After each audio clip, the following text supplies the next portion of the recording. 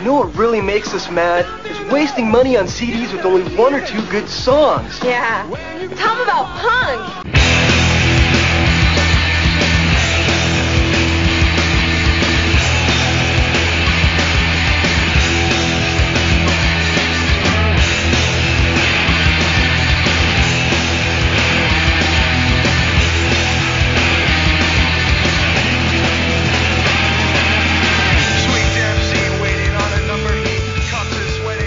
What's up, posers? Welcome to Punk Lotto Pod. I'm your co-host, Justin Hensley. I am your other co-host, Dylan Hensley. And this is the show where we choose 1 year at random and select one punk, hardcore, emo, or punk-adjacent album from that year to discuss. I feel like it's weird to point out we don't have guests when we don't have guests multiple weeks in a row. It is the new normal. It's difficult. It's not a good time of year to try and book guests. Yeah, bad time of year. Definitely not an easy time to schedule people, but it's fine. We've found that guests don't really affect our numbers that much. So Don't tell them that. Uh-oh. They find out they don't have to do this shit. Oh, you mean it's not helping me at all? Either? Maybe. Should I edit that out? I have nothing to offer you except opinion. Nah, I believe in transparency in podcasting. Except no one will say their numbers. No one says numbers. Yeah. No one talks numbers unless you're like really close. Here's the thing. It's bad. They're bad. Oh, yeah. Yeah. Everyone's numbers. Unless you're like famous already. Yeah. You have a built-in audience or you're in a built-in infrastructure. Yeah. Basically, like an NPR podcast or someone huge like that. If you are not involved with some other entity already or known for your other stuff outside, listens are low for everybody. So it's a flooded market. And you know what? It's fine. The barrier of entry is low. So it should be. As long as you have a steady amount that grows over time, not a steady amount that shrinks over time. If it shrinks over time, you should probably hang it up. But yeah, retool. Wow. But as long as it grows, no matter how slow, you're doing something right. Weird little podcast pep talk here at the top, but here we are. Your affirmation. Start a podcast. As my cats make some. You can always do like 2 episodes and quit. Yeah. You know, no one has to know you did it. Don't promote it. I still don't tell the majority of people I know that I do a podcast. It's my secret shame. When I went and saw our friend's new band play live right before they played, he saw me and he goes, "This guy's got a podcast," and I was like, "Don't tell people that." I'm only going to college for broadcasting because of doing a podcast. Those are the people I will be like, anybody. Here's what I do. Yeah. Don't just tell strangers. You don't know who to give that information to. Oh, what's it called? So it's got a really dumb name that doesn't really make any sense anymore. What do you talk about? Music. Oh, cool. You won't like them. The old Wrong Take Twins. Mm-hmm. Yeah. We're not twins. We are brothers. If you're listening to the show and you don't know much about us, our voices are very difficult to distinguish. We are not twins. We actually look pretty different. Like not related, different. Yeah. I don't think our voices sound that much alike anymore since we've changed microphones over the years. Yeah. Our speech patterns are definitely, there are some similarities. Oh, yeah. For sure. But that's not why you tuned in. Yeah, so if you want to hear more of that silly rambling, head over to our Patreon, and for $1 you get access to all of our bonus audio. This week we will be doing an I'm Listening, where we talk about the albums we've listened to since the last time we did an I'm Listening, which at this rate was like 2 weeks ago. But I think we're going to pare that down just so we're not like, all right, we've got 25 albums each to talk about. In truth, I don't know how much I have to talk about because I have listened to quite a lot of jazz in the last month. So, yeah. Slim pickings. Look forward to that. You want to hear me run down my favorite ESP discs from 1966? I've been listening to a lot of 2022 stuff, so I'll balance it out with some new talk. I got a few 86 stuff I could probably talk about as well that I don't think will make it to a Dance of Days. Let me see. Let me look at my before we promise that we're gonna do this, and then it turns out I have nothing to talk about. Let me look at my top albums of the last month and see what I feel confident that I could talk about. Let's see. Yeah, I got plenty. You got plenty. Got enough to talk about that our listeners will want to hear me talk about. Yeah. Well, you better. We're trying to sell this thing. Yeah. That's over on our Patreon. Today's a little loosey-goosey, I guess, because we're doing that thing where we stall and don't want to talk about the record. Uh-oh.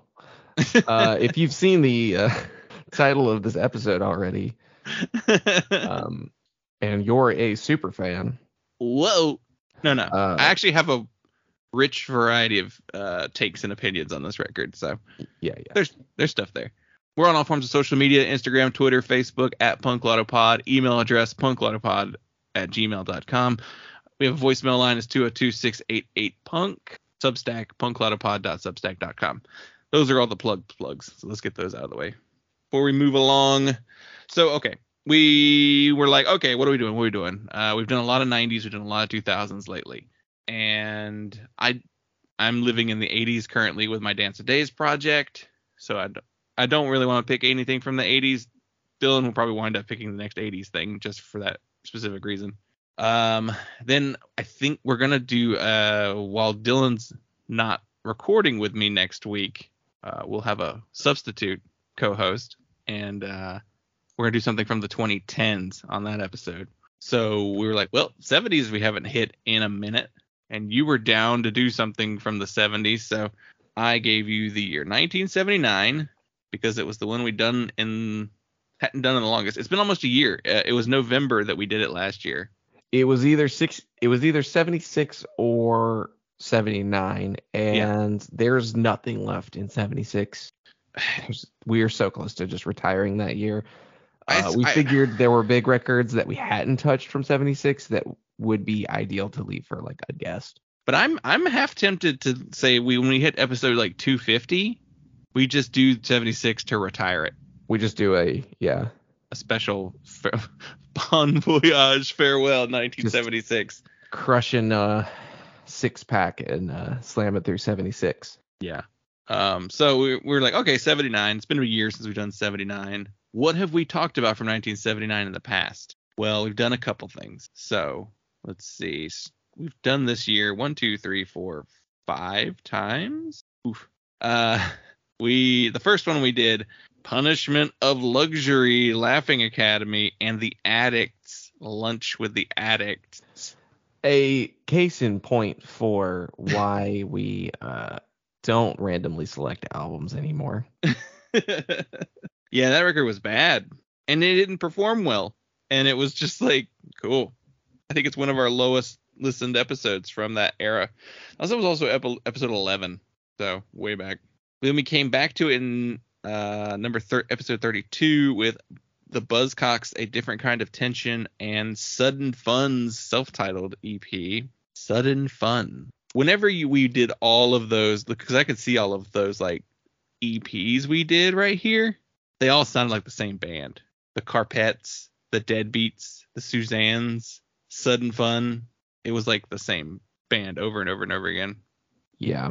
But that was the final Buzzcocks album until they reunited, right? That was the deal. Then we didn't touch it again until episode 99. And that was the Germs GI with comic artist Jay Gonzo. That was a fun episode. That was a big record to do. Yeah. That episode's in our top 10 most listened episodes too. Then in episode 122, we did the UK Subs, Another Kind of Blues. That's where we figured out their whole thing and why they have so many albums forever. Yeah, do you feel like they kept going because they were like, we have to do the whole alphabet? I think so. Once they got to like pretty far, like H, they were probably like, well, we just got to keep going. It's just been the same lead singer, but as far as I think everybody else has just been new people, coming in and out of the band. So that's easy to do as long as the lead singer wants to tour forever and never have a real life. And the last time we did it was episode 155 with the Undertones self-titled album. So what else came out in 79? Well, let me see. What did I consider before we talk about the big records? There were a couple of records that I thought about. Yeah, you were shooting a couple names at me this week. Here we go. Here are the screenshots that I took, records that I was considering. Briefly considered New Values by Iggy Pop. Mostly just because I don't know anything about that one. I was going to say, which one even is that one? He's shirtless with the purple background. Is it not a Bowie record? It is the no, it's produced by James Williamson. It is the record. It's the next record after the Bowie records. After the first two. I mean, Kill City came out after, but was made up of older recordings. But yeah, this is the next record after Lust for Life. So I was like, all right, I've listened to the first two Iggy Pop records this year. I would be curious to keep going with him and see what the next record is. It's got a pretty good rating. It's 45 minutes long. Though I guess Lust for Life is 41 minutes and the Idiot's 38. Breezy 38. But Though I guess the record we talked about today is 44 minutes. So yeah. Yeah, well, I mean, ultimately wasn't quite feeling it, but I threw a kind of an oddball at you in a model room by P Model. P Model were a Japanese new wave post-punk, synth-punk. Really interesting band. I've listened to some of their records. This is a really good record. I do recommend it, especially if you like early Devo, early XTC, that kind of stuff. You're always threatening me with P Model. Yeah. Well, because no one's ever going to pick them, and someday we're going to get into it. And P Model and Pylon, those are the ones that you're always like, they're pretty good. Those are good bands. Well, I got Pylon. Yep. I thought about A Can of Bees by the Soft Boys. I thought that might be a good kind of almost kind of a punk adjacent, a really early punk adjacent record. One of those bands that weirdly kind of hard to categorize, like early neo-psych, sort of post-punk, kind of an art rock band. I like some of their stuff. I am not familiar with that record. And we had a good discussion on, and this was one of the bigger contenders. Ultimately, it came down between this one and the record I picked. But I did suggest Head Injuries by Midnight Oil, which is their second album. It's pretty well regarded. But I do think that ultimately our conversation was, is it that record? And it's not the first record, and it's not one of their 80s records where they have a string of maybe like 3 records in a row in the 80s that are kind of the most essential records, the best examples of Midnight Oil, I think. But they've always been a band that I really want to do a deep dive on and like listen to their stuff, but I've also never known where to go with their discography. I have listened to their 82 record 10987. It just counts down. I'm not going to say all of the numbers. You know the numbers from 1 to 10.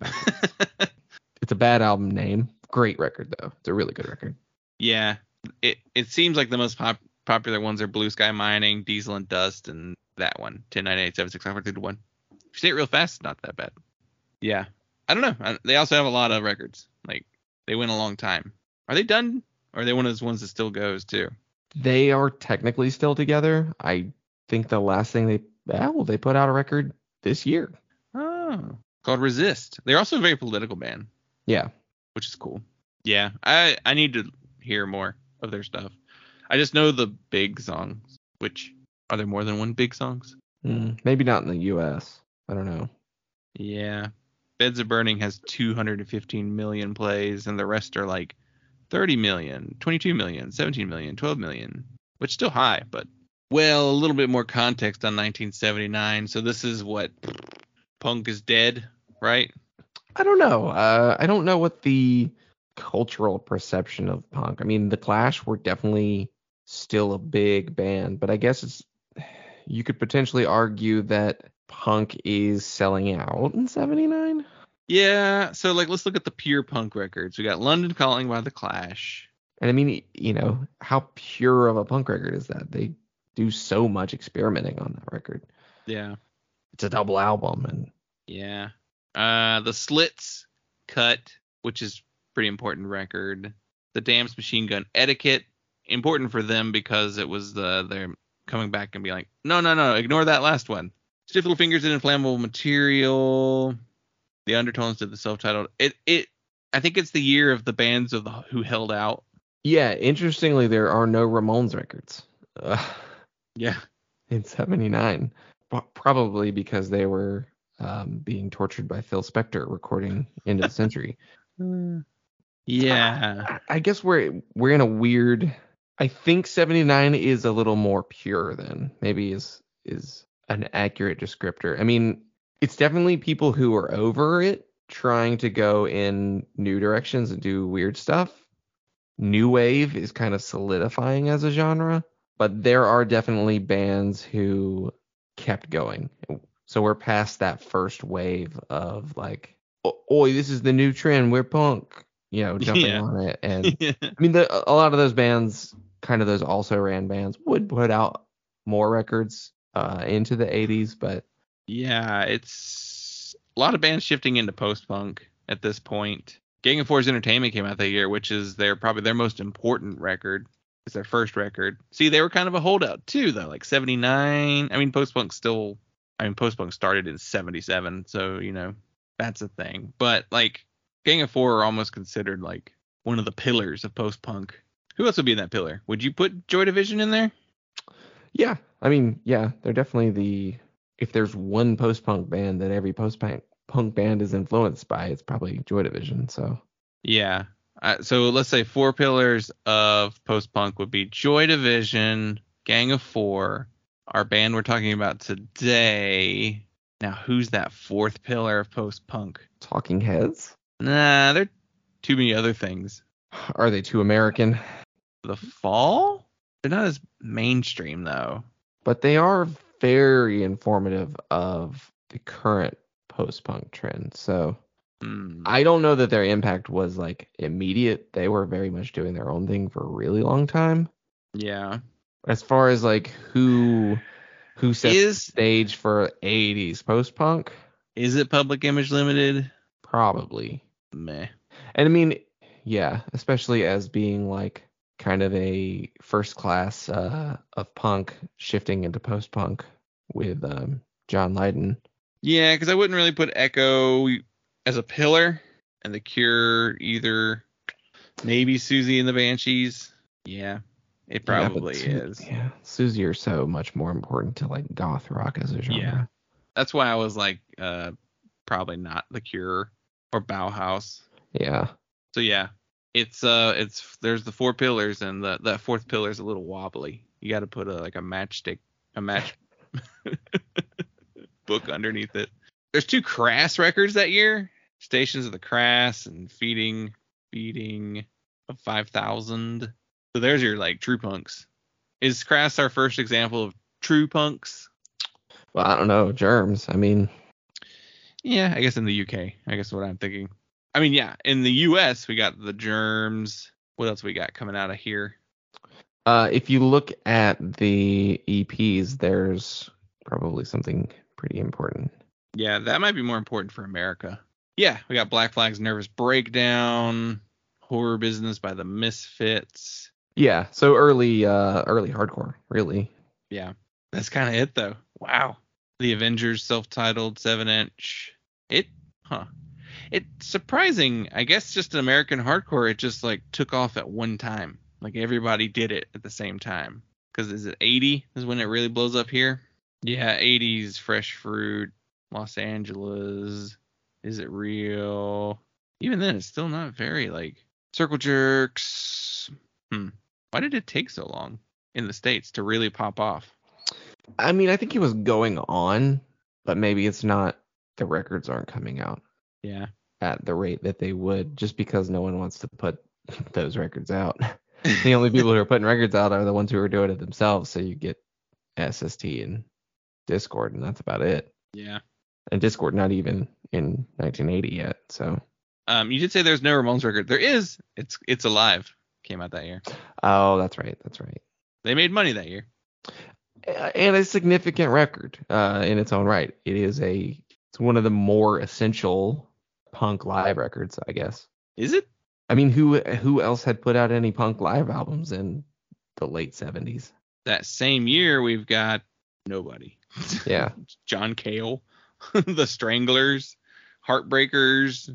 Yeah. Because I think the live record was also a signal of like major label excess. Well, you put out this big live stadium album. Apologies to anyone in England who actually found this episode at random. I want to go deeper on the charts. What's back there? Like I feel like there's something we haven't put our finger on in 79. What's missing? Is that what you're getting at? Yeah, but it doesn't go anywhere. Like you can't. There's a Boys record. The Ruts. It. Ian Drury and the Blockheads. Great Rock and Roll Swindle came out that year. What's missing? What if we go new wave? Because this website separates new wave from punk, even though new wave is a subgenre of punk. Stupid website. Yeah, I mean, new wave is really just an amalgam of genres. So The Police, Elvis Costello, The Attractions, Blondie, Eat to the Beat, Cars, Candy-O, Patti Smith's Wave, Manifesto by Roxy Music. Man, it's not even like new wave. It's like still its infancy as well. Squeeze is Cool for Cats. A record of interest to punks, I guess. Overkill by Motorhead. Yeah. The Pleasure Principle by Gary Newman. The Specials by The Specials. There you go. There we go. That's what's missing. Yeah. Our two-tone. That's the other big thing happening in 79. And I knew I knew there had to be something. It's probably even more important than what's actually coming out of like the punk scene. Or because the Specials were coming out of the punk scene. Yes, they had their like England had their scenes where everybody dressed the certain way. The mods and the chavs and the punks and the what were the Specials people called? Were they mods too? Because they wore suits. Yeah, I mean they would have been associated. Rude but boys. I don't know. Mods are like into the Who and Yeah. Skinheads and Rudies are kind of their own little scene. So 79 good year, bad year? There's so many like important records that year that it's hard to say it's a bad year, but like once you scratch the surface of like the 10, 15 most important albums, but I guess those 10, 15 albums became iconic albums too. So it's hard to really even compare because it's like, well, these are special albums that were going to stand out regardless of what year they came out in. So you kind of have to look at like the next tier down, and it's not that strong, I feel. Once you're like past the iconic records. It's artier. Yeah. Which ties into the record that we're talking about. I mean, it's like the Raincoats, Chrome. I mean, even the B-52s had like kind of an art scene. It was such a like theatrical performance. Yeah. Which is the first B-52s record. Swell Maps. Yeah. Pop group. There's a Devo record. There's a magazine record. Yeah. It is. It's artier. What's Two Boy Army sound like? It looks like Kraftwerk. They're very synthy as far as I know, but I'm not very familiar. So something to be admired about 79 is that there is a willingness to experiment, and we don't get into the really hard-lined definitions of punk that, as much as there's like amazing, American hardcore, really important records that are really thought-provoking and creative and challenging, it as a genre homogenized. Yeah. And turned a lot of people away from punk because it was like, you can't do anything that's like arty or feminine or weak. Yeah. Okay, well, we're getting arty, so let's talk about the record then. So I gave you the year 1979, and you selected 154 by Wire.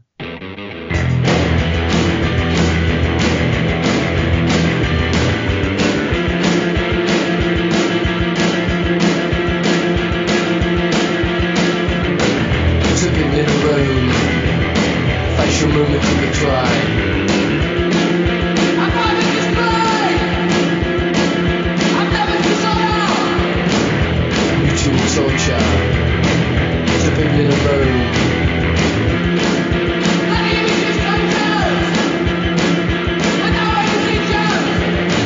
The weapons are chosen, with the ashes frozen.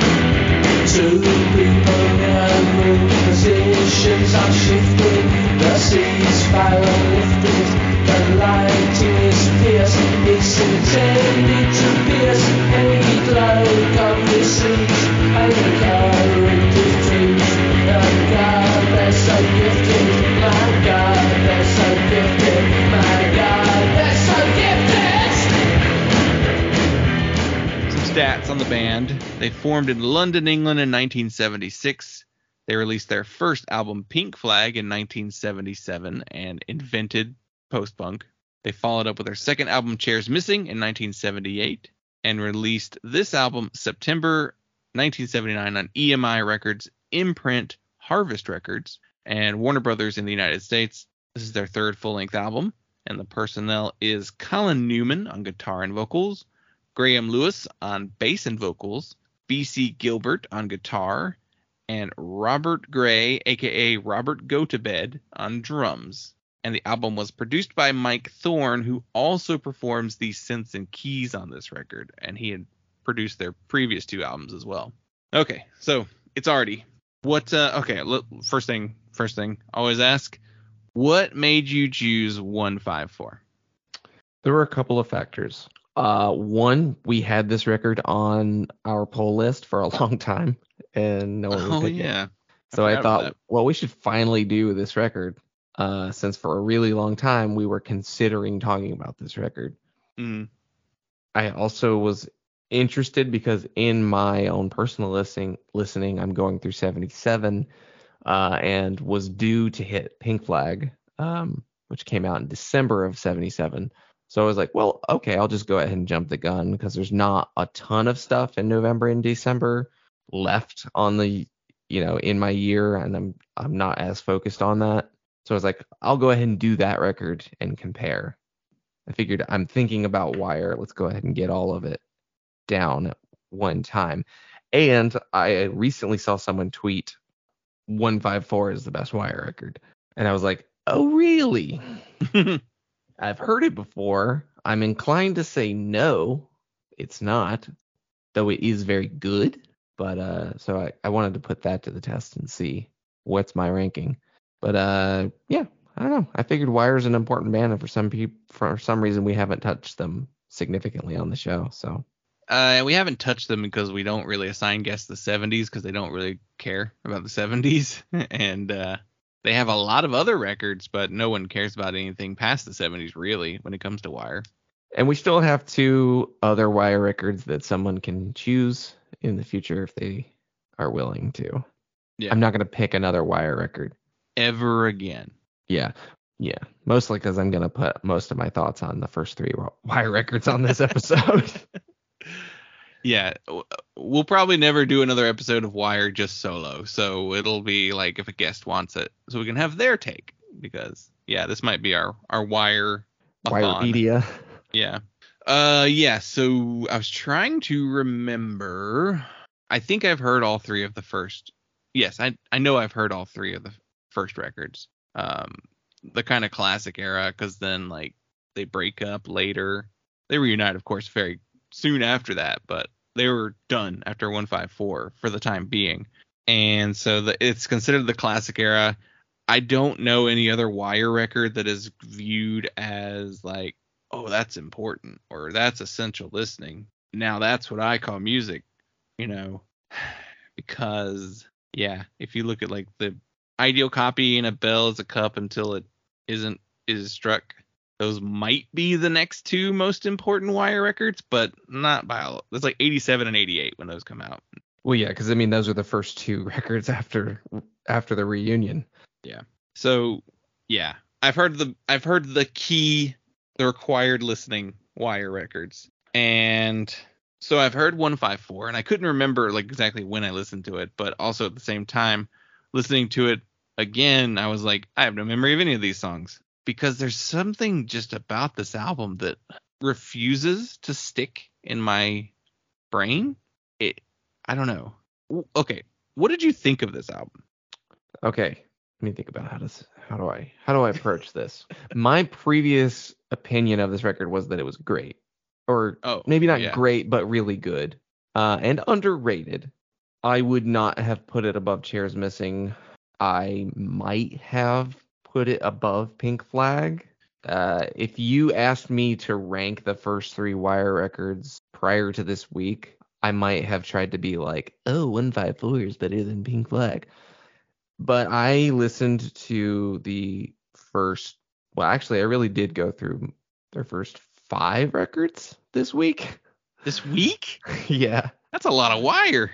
So I was just like, well, I'm going to do Pink Flag. So I was like, I may as well just keep going in chronological order. I would not rank 154 above Pink Flag. I would rank it probably third in their discography overall. I would say Chairs Missing, Pink Flag, this, probably A Bell Is a Cup, and then The Ideal Copy. But I'm a little softer on those later records. I was not paying a ton of attention to them, in all honesty. But yeah, so like my previous listen to this record was kind of on its own, out of context of their discography and not being super into them when I listened to this record before. So I didn't have really firm opinions about any Wire records. They were still very much kind of a mystery of a band to me as far as like what their deal is, what their appeal is. But putting this record into context and knowing a little bit more about them, I think they made the right choice breaking up after this record. It certainly gave them credibility in coming back.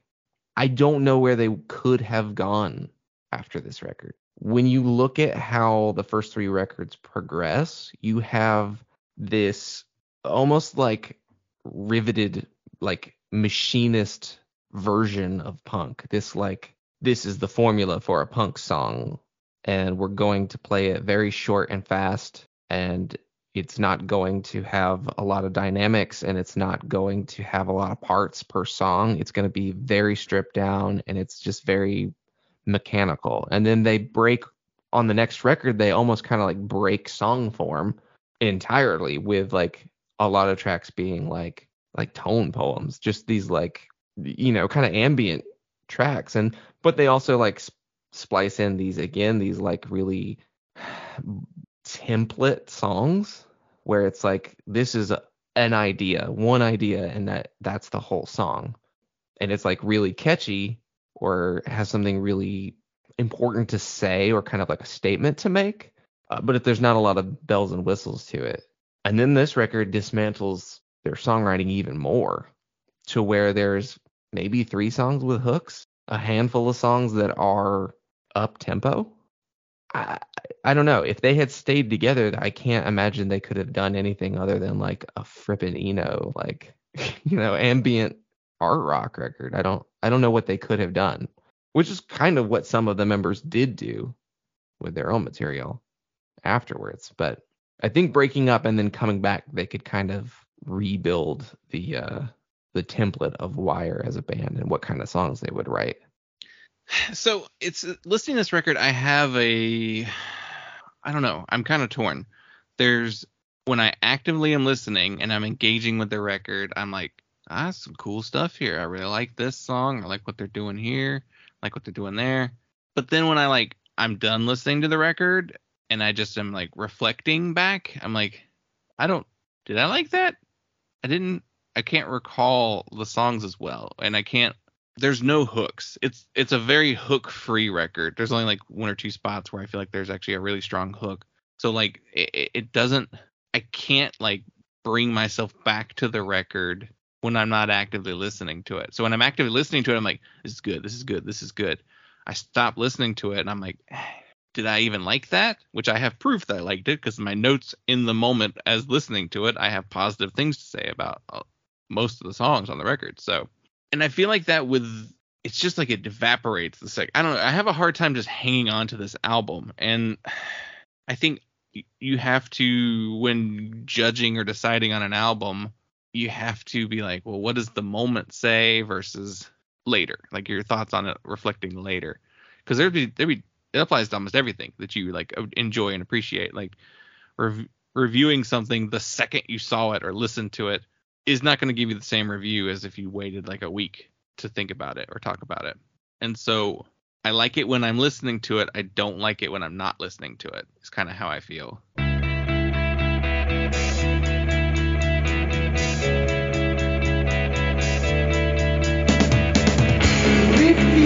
It seems as if someone was watching over it before it was, as if response was based on fact, providing, deciding it was soon there. Square to it, face to it. It was not there.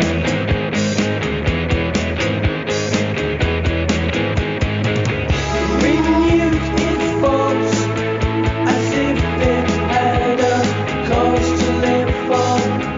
Denied it learned as if it had sooner been destroyed. Providing, deciding. Was soon there. Square to it, face to it. It was not there.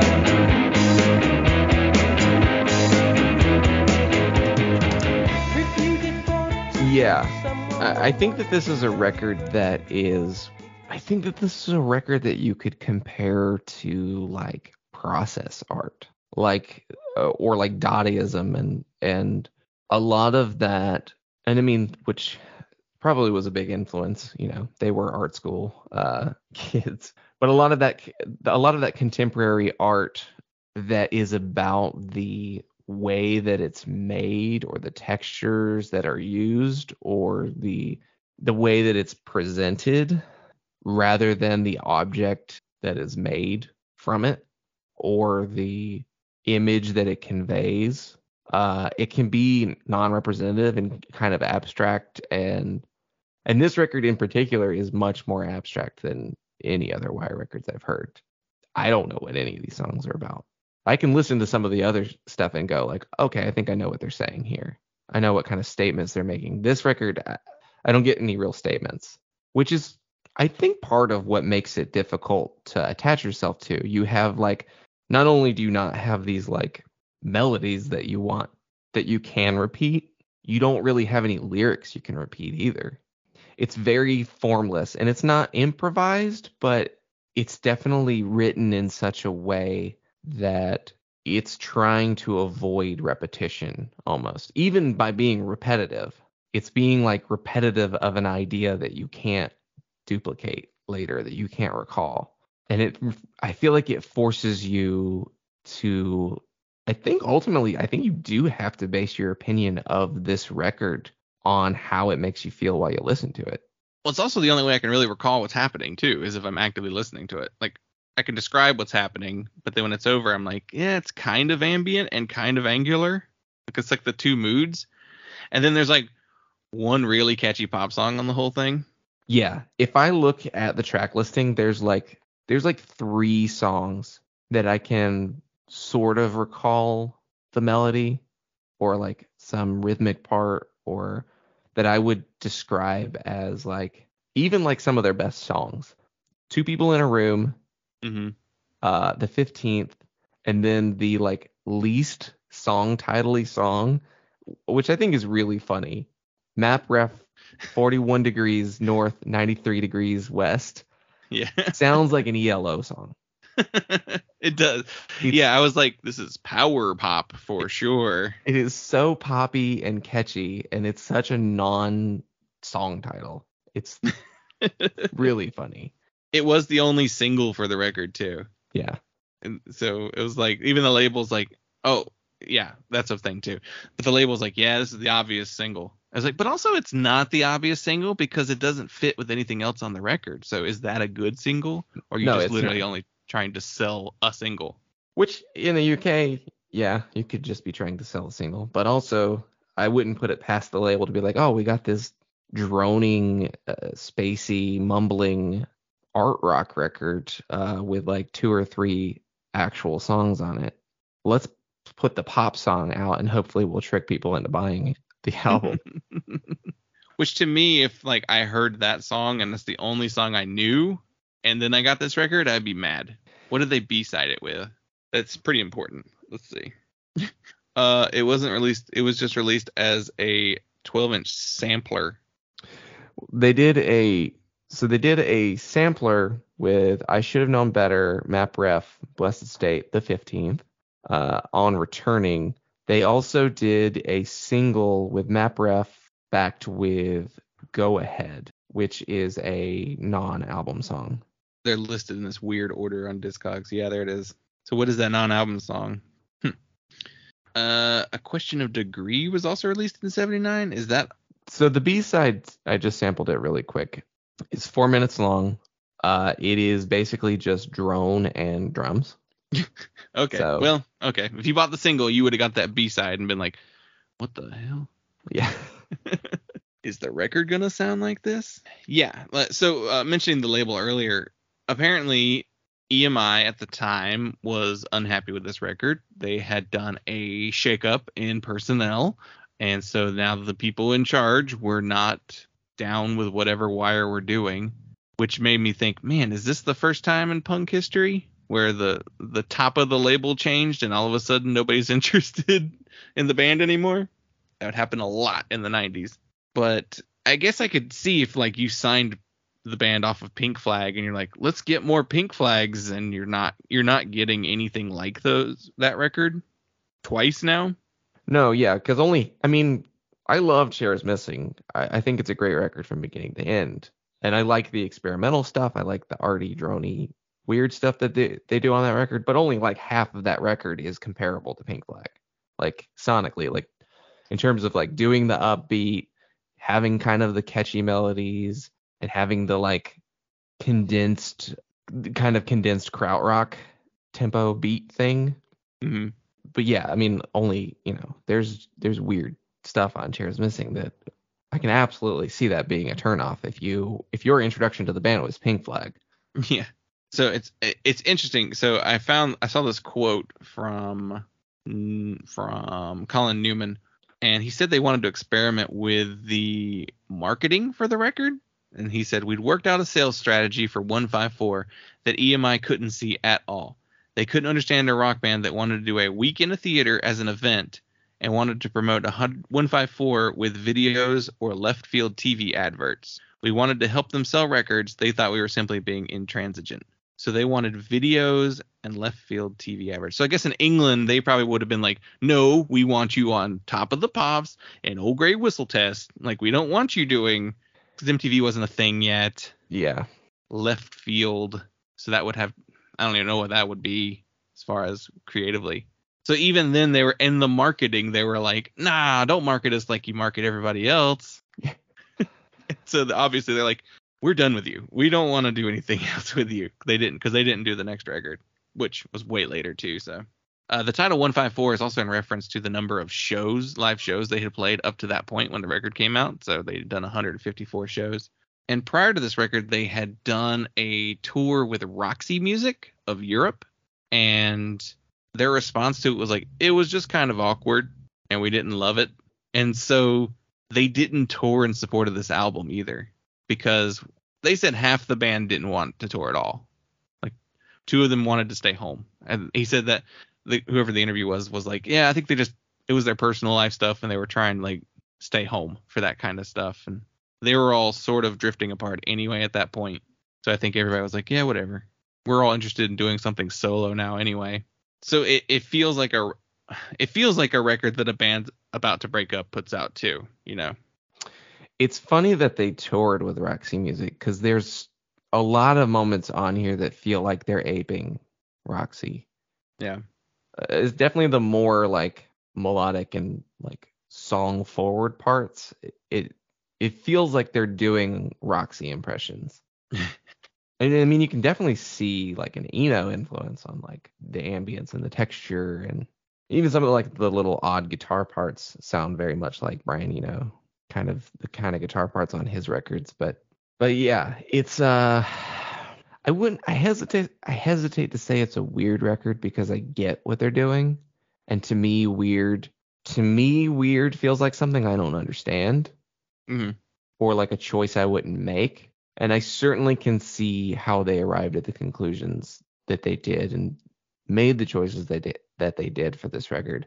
And I think it would have been cool as a performance, almost as like a performance art piece, for them to have had the marketing done the way that they wanted, because that sounds like really, there could have been some really cool content that would have been generated, adjacent to it, with music videos and just like weird I'm imagining they're just doing these like weird commercial spots, really experimental commercial spots. I don't know what that could even really be, but would absolutely add to the whole, like, almost like the rejection of commodification, and the like de-emphasizing the songs themselves and more the atmosphere and the experience of listening to it and consuming it. It's unfortunate that didn't happen the way that they wanted, because that would have been very unique. Yeah. I could also see EMI be like, and you're not even going to tour? God, what are you? It's a tough spot but also at the same time, it's EMI. They were like a gigantic record label. They had huge bands on there. It's like they could afford to take a little loss on Wire, Yeah, it's a thing where I feel like it would have required them to figure things out because they can't just go through their normal marketing and distribution channels, and they can't rely on their payola people. Yeah. And I mean, that's always the thing that happens, though. Like you have to wonder what a major label is even doing with an art band like this. Well, in England, it's because they were scooping up all the punk bands, and then they just turned into an art band while they were under their label. They weren't an art. I mean, they were arty, but not in the way that they wanted them to be arty, Yeah, and I mean, they're not David Bowie. Yeah. They're not still putting out pop singles. I mean, they did have a pop single on here, but yeah. I wonder if it was written specifically to be a pop single for them. Like, let's give something like that. Was it under? Yeah, was it by direction? At the direction label? Of the label, or did they write it independently and were like, yeah, we'll put it on there? Because I could see both, because it's so drastically different from the rest of the record that it could have been just them being like, let's throw this weird Cars type song on here.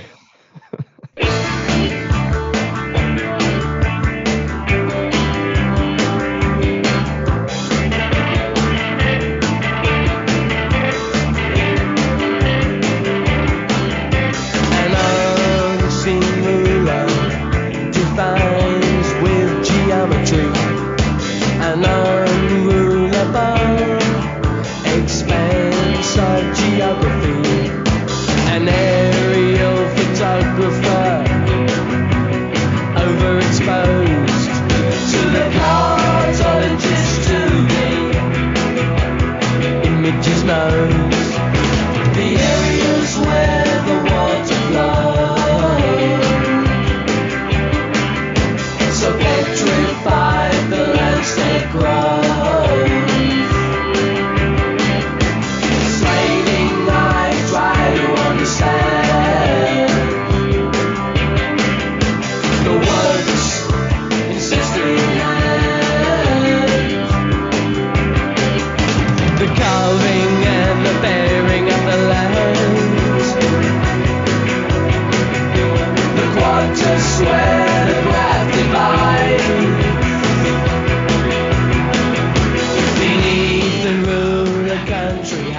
There's a degree of intention. There seems to be a degree of intention to it with them giving it that song title. Yeah. It's cheeky. Which it was also meant to be an estimate for the center of the American Midwest, but it was also one of them figured out the exact degrees. but it was apparently very close to Centerville, which actually is considered. So like his estimate was pretty close. But it's just like, why are you trying to decide what that is? He's looking at a map and being like, I think that's the center. So they're a band who has 3 songwriters. There are 4 people in the band, 5 really though, if you count their producer. But 4 songwriters in the band, so it's that they're trying to split their like writing space, and they're talking about space was limited on those records, so you're kind of competing with each other to get songs on the album. And looking at, there's a lot of songs where it's like one guy will write the lyrics, but the other will write the music. And I don't even know. I assume whoever did the lyrics is who sings the songs, but I could be wrong with that too. So when I was basing my, like, looking at the track listing, going, what did I like, what did I not like? I'm like, I like that, I like that, I like that. Oh, okay, those are the same guy. I don't like that one as much. It's like, oh, okay, those are the other guy. I think I like Colin Newman's songs more.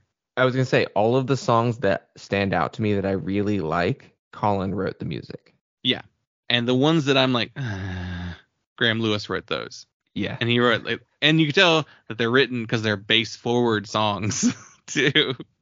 I mean, yeah, there's A Touching Display is the 7-minute sludge song. Yeah, in the middle of this record. That's a Graham Lewis song. Yeah, the opening track, I Should Have Known Better, which is Gilbert. Okay, but it's not a good opener. No, I think it's a bad opener. I think it's a good song, but it should have been sequenced later in the record. Yeah, I would have taken a different song to start off with. But I say Newman's my favorite, but then he also, like, he does the last 2 tracks on there, and I feel like those are 2 of the most forgettable songs on the whole record. They are. Indirect Inquiries and 40 Versions. 40 Versions co-written by Bruce Gilbert.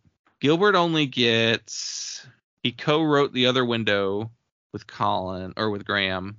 And so it's like, it feels like a Graham song, but it's a little better. Slightly better. And then Gilbert wrote Blessed State. And that one was I actually like Blessed State. It's a pretty upbeat, fun one.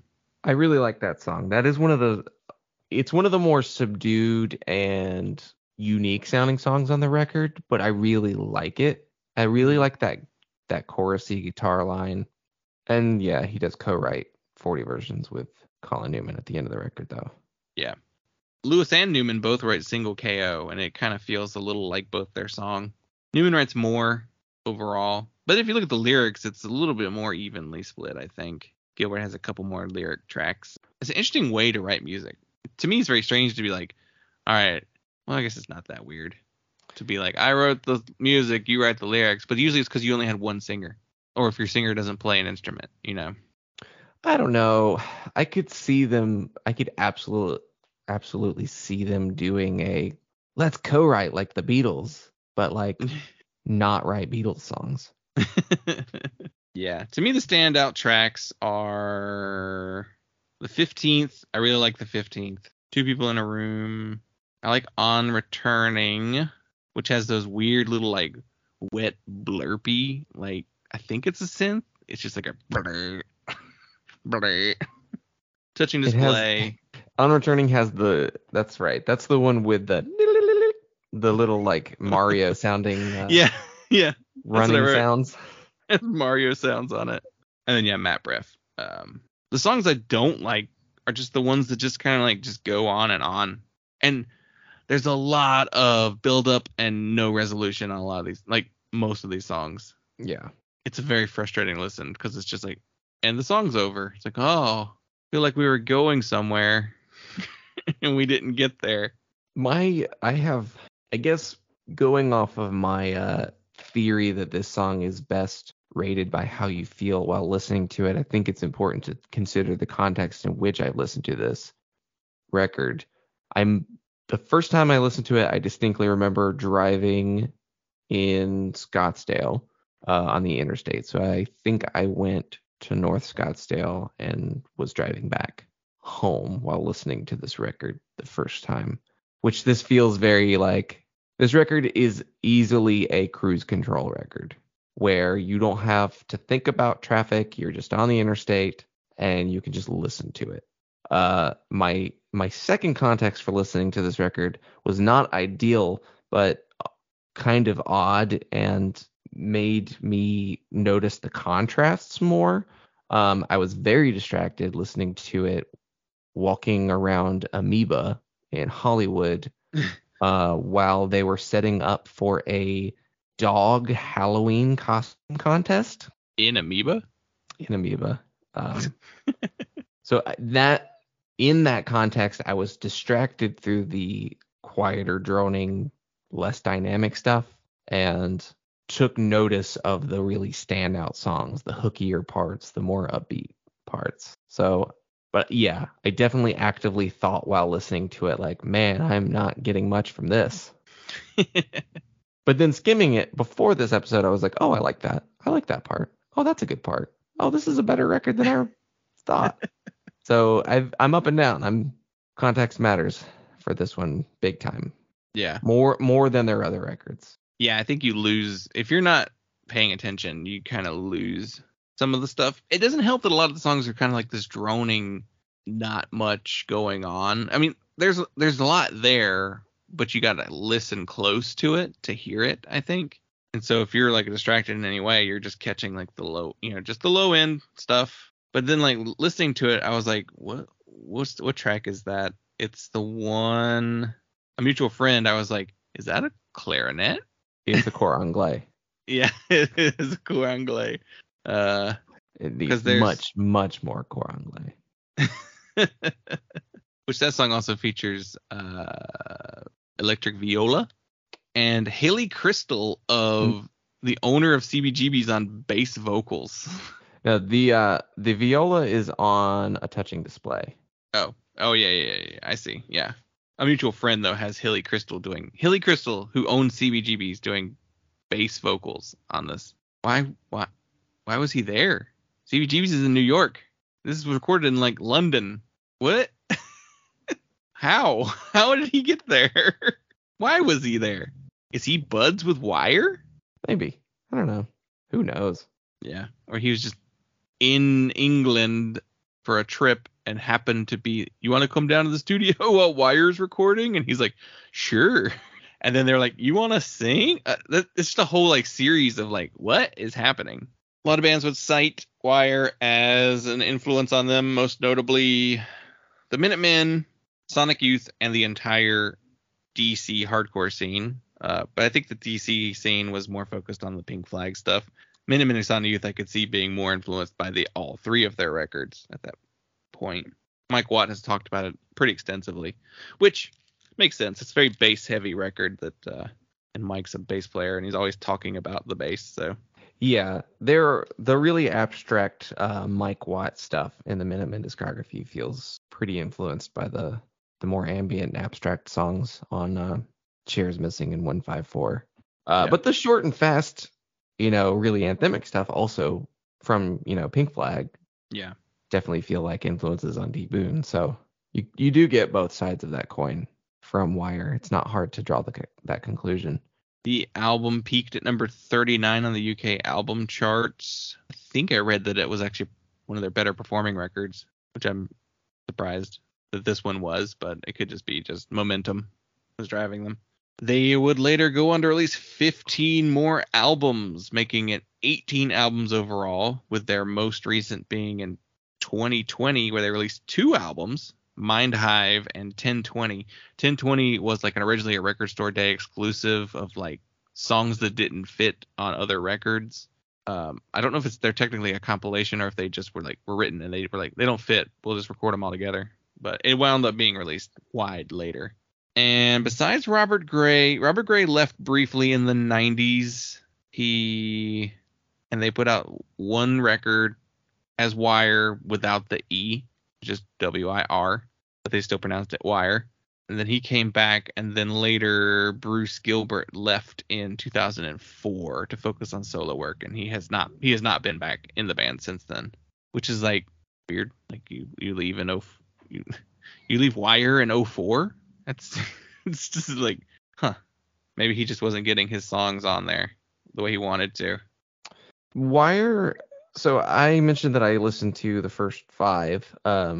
Their immediate post comeback records are interesting to listen to and consider what else was going on in between. And it's interesting. The Ideal Copy was they used a lot more electronic elements, a lot more sequencers and drum machines and things.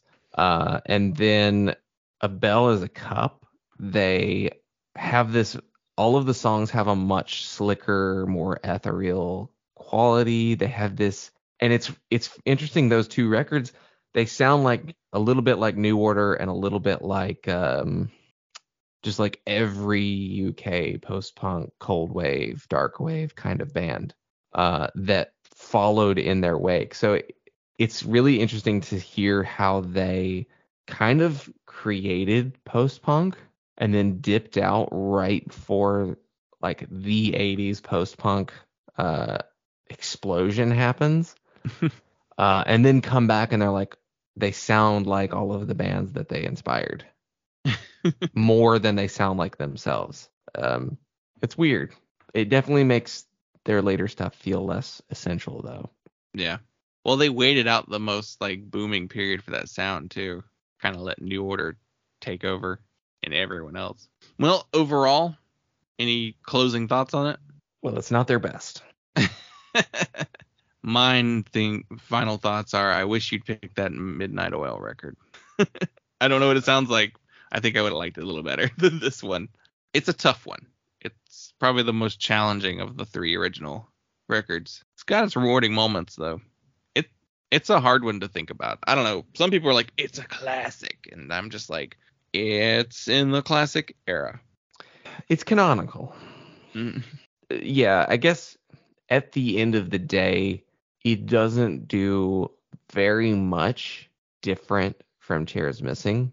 And I think that everything that they do on Chairs Missing that they do on this record, they do better on Chairs Missing. Yeah. That being said, there are some great songs. There really are some great songs on here.